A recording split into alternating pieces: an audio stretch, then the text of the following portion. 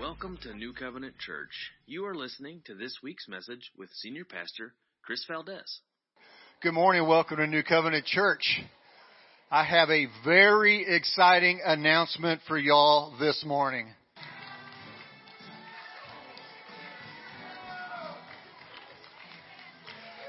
Ladies and gentlemen, let's get ready to rumble!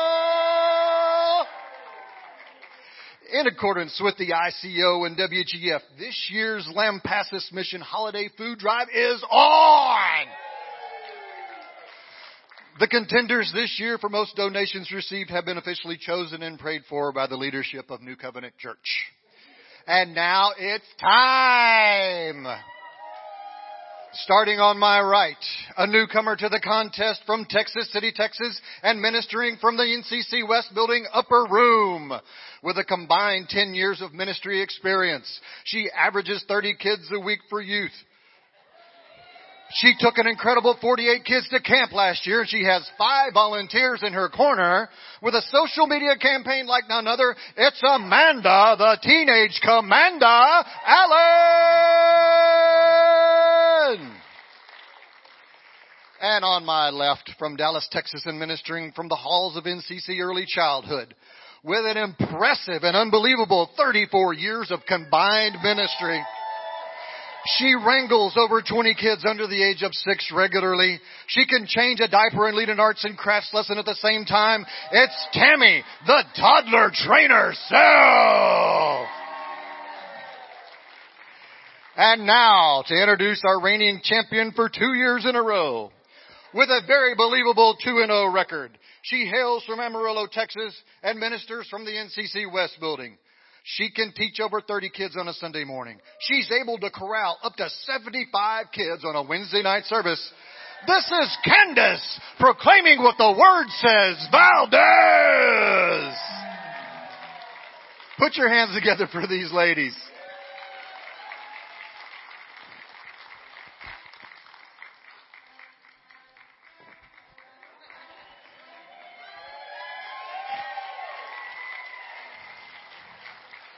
We're going to have tables set up outside in the foyer to represent each one of our contestants. And if you would, please grab a bag that has a grocery list on it.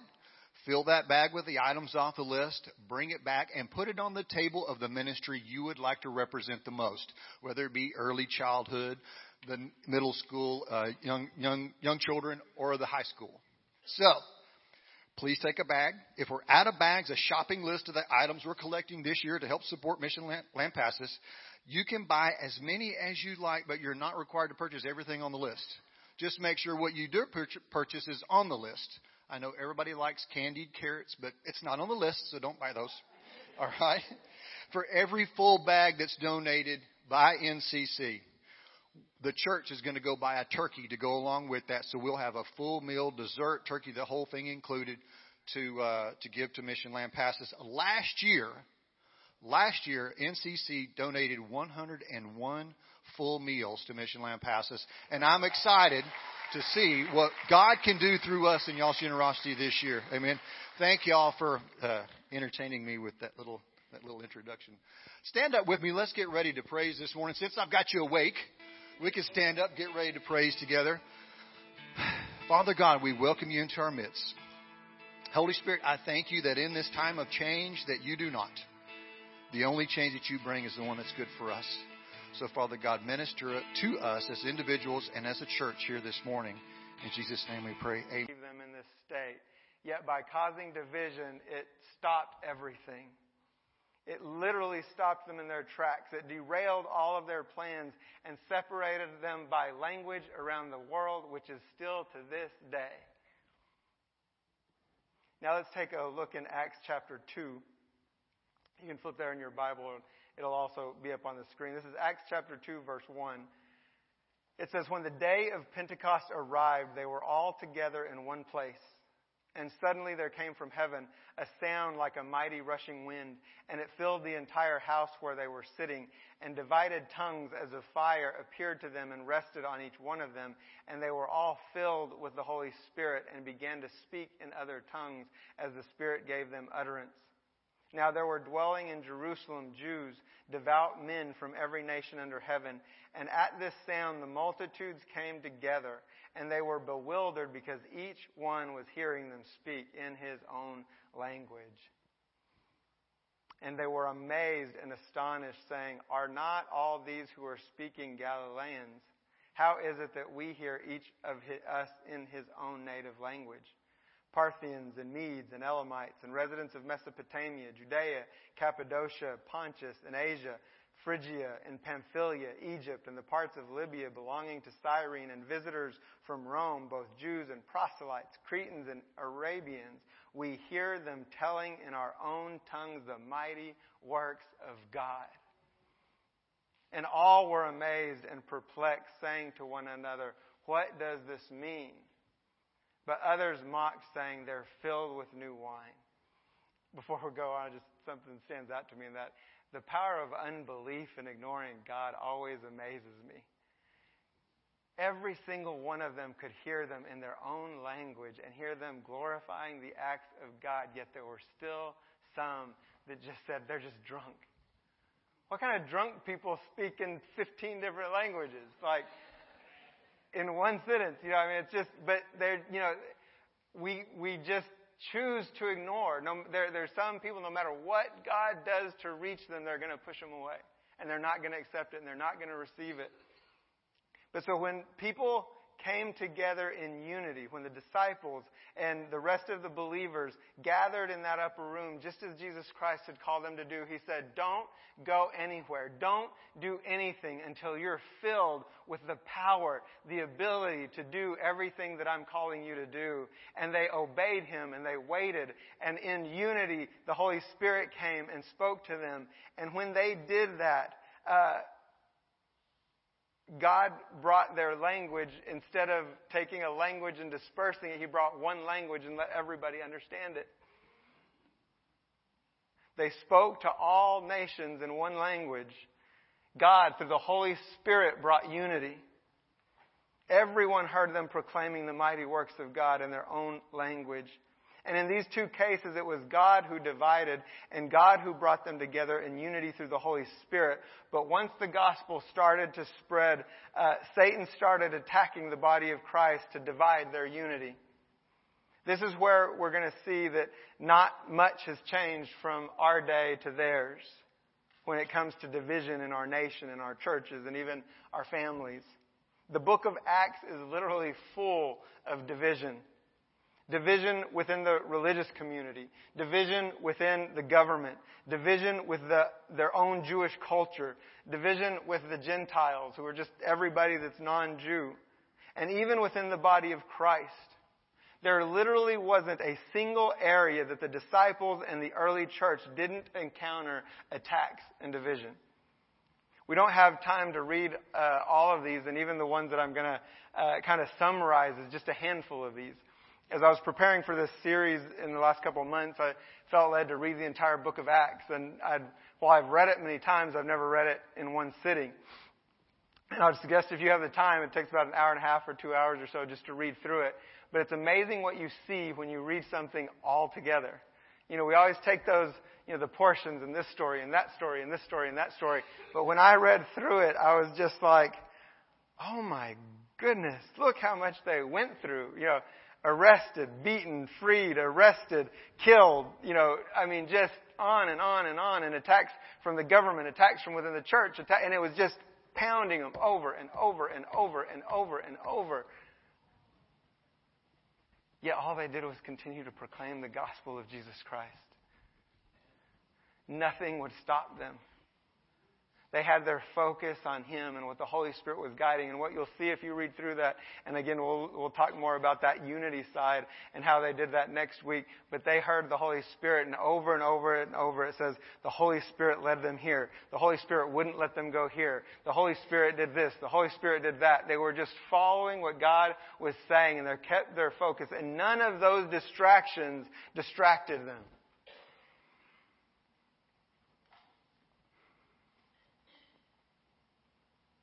In Acts chapter 4, the priests, the captains of the temple, and the Sadducees, so all the religious leaders of the day, arrested some of the disciples for preaching the gospel. But before they arrested them, it says that 5,000 men were saved. And then they get out of prison, and that's in Acts chapter 4. And then in Acts chapter 5, the high priest has them arrested again and put in prison. In Acts chapter 7, Stephen is stoned to death for preaching the gospel. He's stoned by religious Jews with Saul, who would one day become Paul, giving his approval for the stoning. I read another poll that came out, I think maybe a few weeks ago, or I read it in the last couple of weeks. It said that over 20% of college students right now say that it's acceptable to respond with violence, physical violence, to anyone saying something that you disagree with. And so that sounds like we're not used to that right now, yet Stephen was proclaiming the gospel. And if you read that whole account, it says that the men covered their ears and shouted as they ran to him with stones and stoned him, because they didn't want to hear what he had to say, because he was proclaiming the gospel of Jesus Christ, and they disagreed with it. Religious persecution.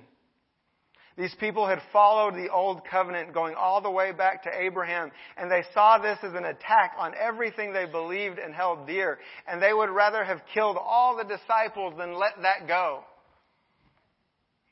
They would have rather had them killed than let go of what they knew to be true.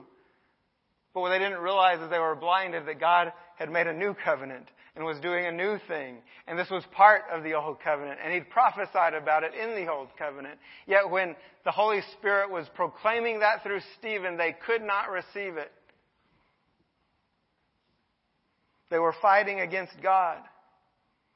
And Saul became Paul when Jesus met him on the road to Damascus. And that what he heard was, "Why are you persecuting me?" And he said, "Who are you?" And he said, "I am Jesus Christ, the one that you're killing." And then it says, when he talks to Ananias, it says that he tells him he's going to find out how much he has to suffer for my name. In Acts 12, Herod, the king, so now the government gets involved, has James, the brother of John, killed and Peter arrested. In Acts 14, both Jews and Gentiles turn against them. And it says the people of the city were divided and they attempted to stone them, but they got word ahead of time, so they were able to leave. But it says they continued to preach the gospel. In Acts 14, Paul heals a crippled man, and the people think that Paul and Barnabas are gods, and they actually want to worship them. But they share the gospel and tell them that all the glory goes to God, and it's Jesus Christ who had healed the man. But then Jews come from Antioch and Iconium and were able to persuade the crowd to stone Paul. And they stone him and leave him for dead outside of the city. But it says the disciples gathered around him and he rose up and went on to continue to proclaim the gospel.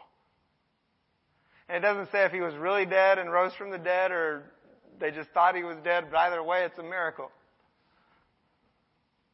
In Acts 15, some Jews were teaching that unless Gentiles, and this is within the church, these would be all believers. They were teaching that the new converted Gentiles had to be circumcised and follow the law of Moses or they could not be saved. And these people, like I said, were just part of the body of Christ. And Paul and Barnabas took the matter to James and the other apostles. And we're going to read this passage. It's in Acts 15, verse 7. It says, "And after there had been much debate, Peter stood up and said to them, 'Brothers, you know that in the early days God made a choice among you that by my mouth the Gentiles should hear the word of the gospel and believe. And God, who knows the heart, bore witness to them by giving them the Holy Spirit, just as He did to us. And He made no distinction between us and them, having cleansed their hearts by faith. Now, therefore, why are you putting God to the test by placing a yoke on the neck of the disciples that neither our fathers nor we have been able to bear? But we believe that we will be saved through the grace of the Lord Jesus, just as they will.' And then in verse 19, James gives his judgment. It says, "Therefore my judgment is that we should not trouble those of the Gentiles who turn to God, but should write to them to abstain from the things polluted by idols and from sexual immorality and from what has been strangled and from blood." So we see that there was persecution after persecution and constant attacks to stop them and divide them from every angle, including arrest and murder. And the body of Christ was no exception. Satan tried to change the gospel. And they were literally trying to change the good news and say, Jesus Christ isn't enough. You still have to follow the law. You still have to be circumcised. And they met and they were like, no, this isn't from God. He gave us, the Gentiles, the same Holy Spirit He gave them. And we're all saved by grace and faith. And they kept the unity of Christ through the power of the Holy Spirit.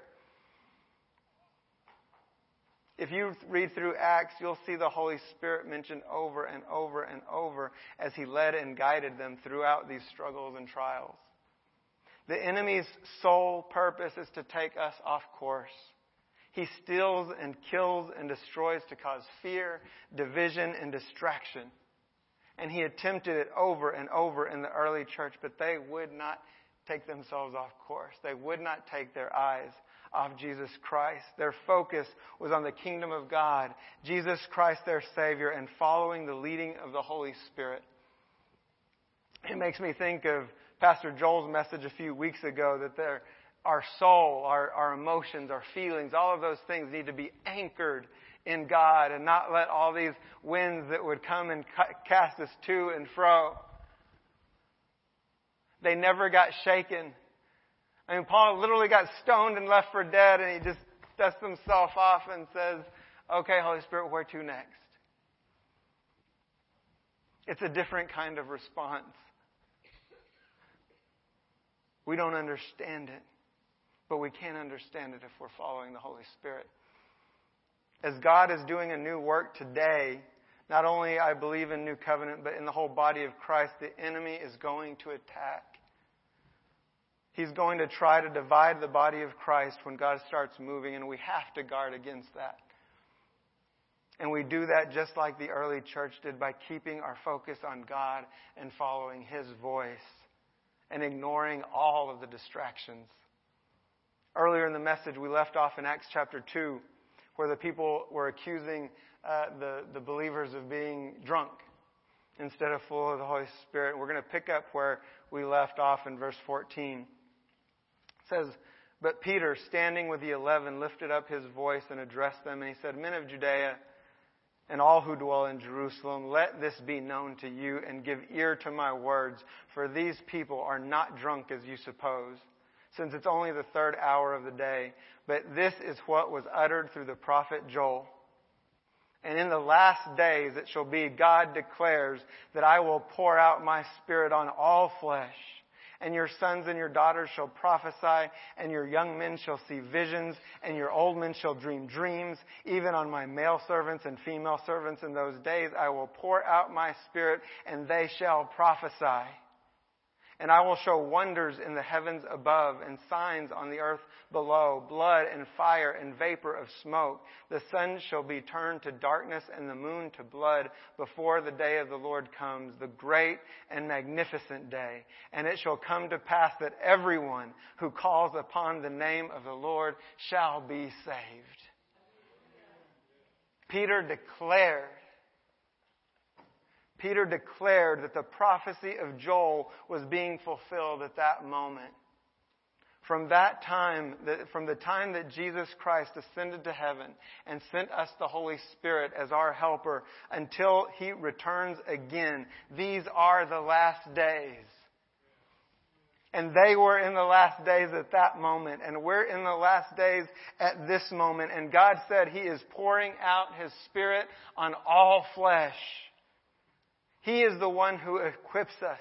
He is the one who gives us the ability to do everything that He's calling us to do. He is the one that will keep us unified. And He is the one that will lead us into all truth. And don't forget, He promises that everyone who calls upon His name will be saved. The enemy's not going to stop attacking. Until it's finally over and the battle is finally won once and for all, as we read in Revelation, he's going to continue to kill and to steal and to destroy. He's going to continue to divide churches and cities and nations. He's not going to give up. But God has sent us the Holy Spirit. And before that, He sent His Son, Jesus Christ, to save us, to redeem us. And He said, everything that I've done, you're going to do more. Because I'm going to send a helper that will give you the power, the ability to do the miraculous, the ability to do everything that I have called you to do. And something else you'll see if you read all through Acts is every miracle, every act of the Holy Spirit, never once did they take credit for anything, because it has nothing to do with us.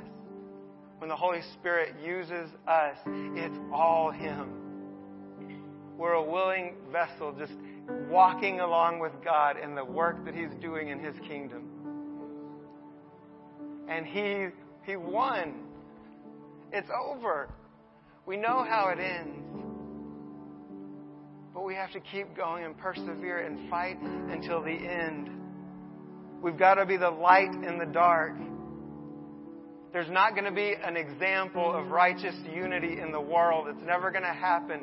Jesus called the church to be that example. We're the only one that can stand out in this darkness as a light and show what real unity looks like. And in John 13:35, Jesus said, "This is how they'll know that you're my disciples, if you love one another."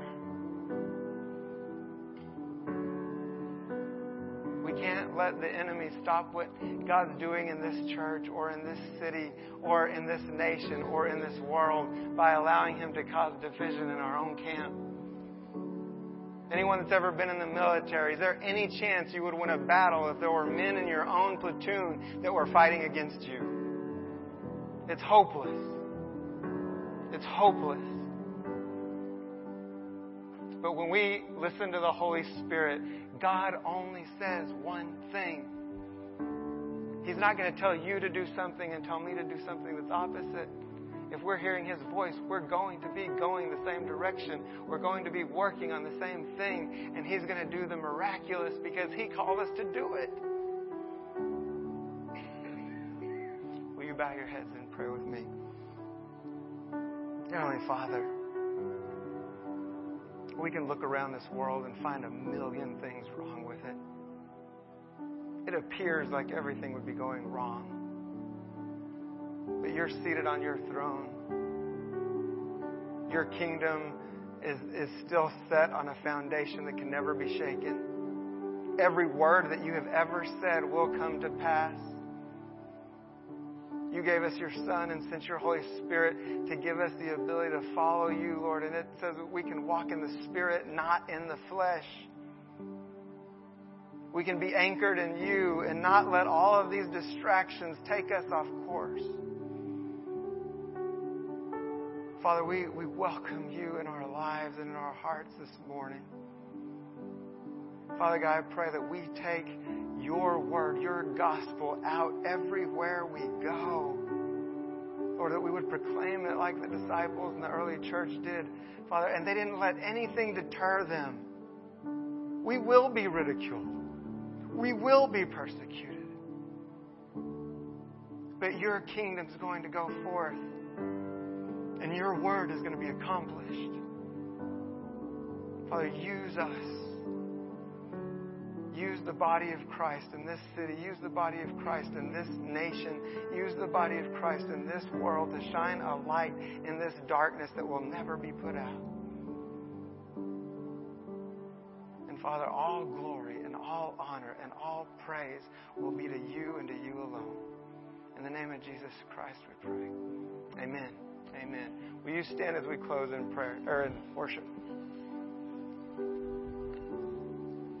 There's nothing worth more that will ever come close. Nothing can compare. You're our living hope. Your presence,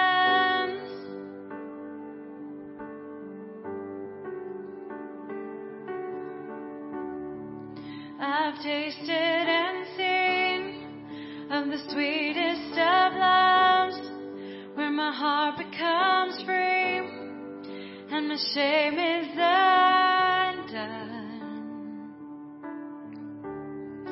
Your presence, Lord.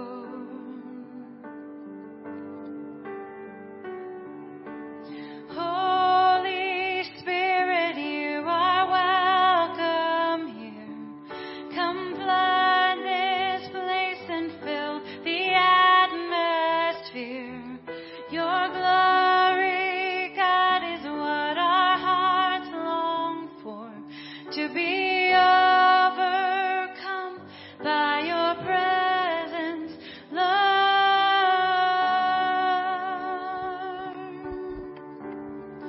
Your presence, Lord.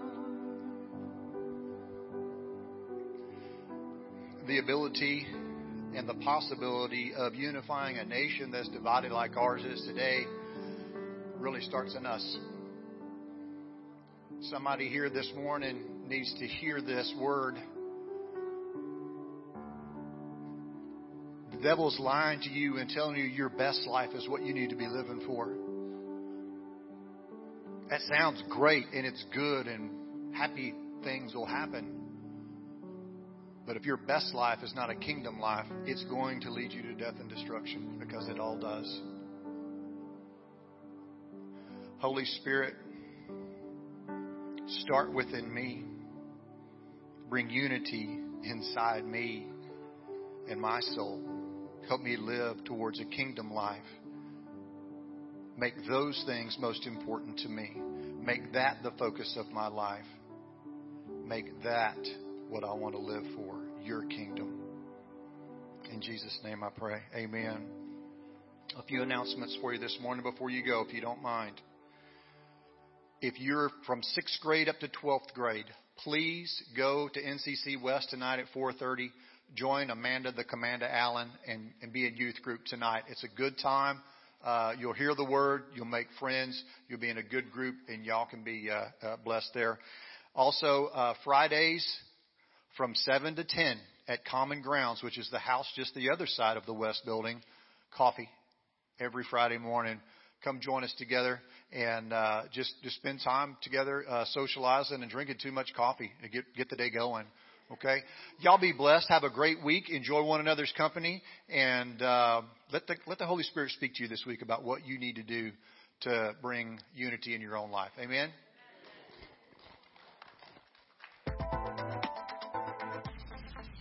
Thank you for listening to this week's message.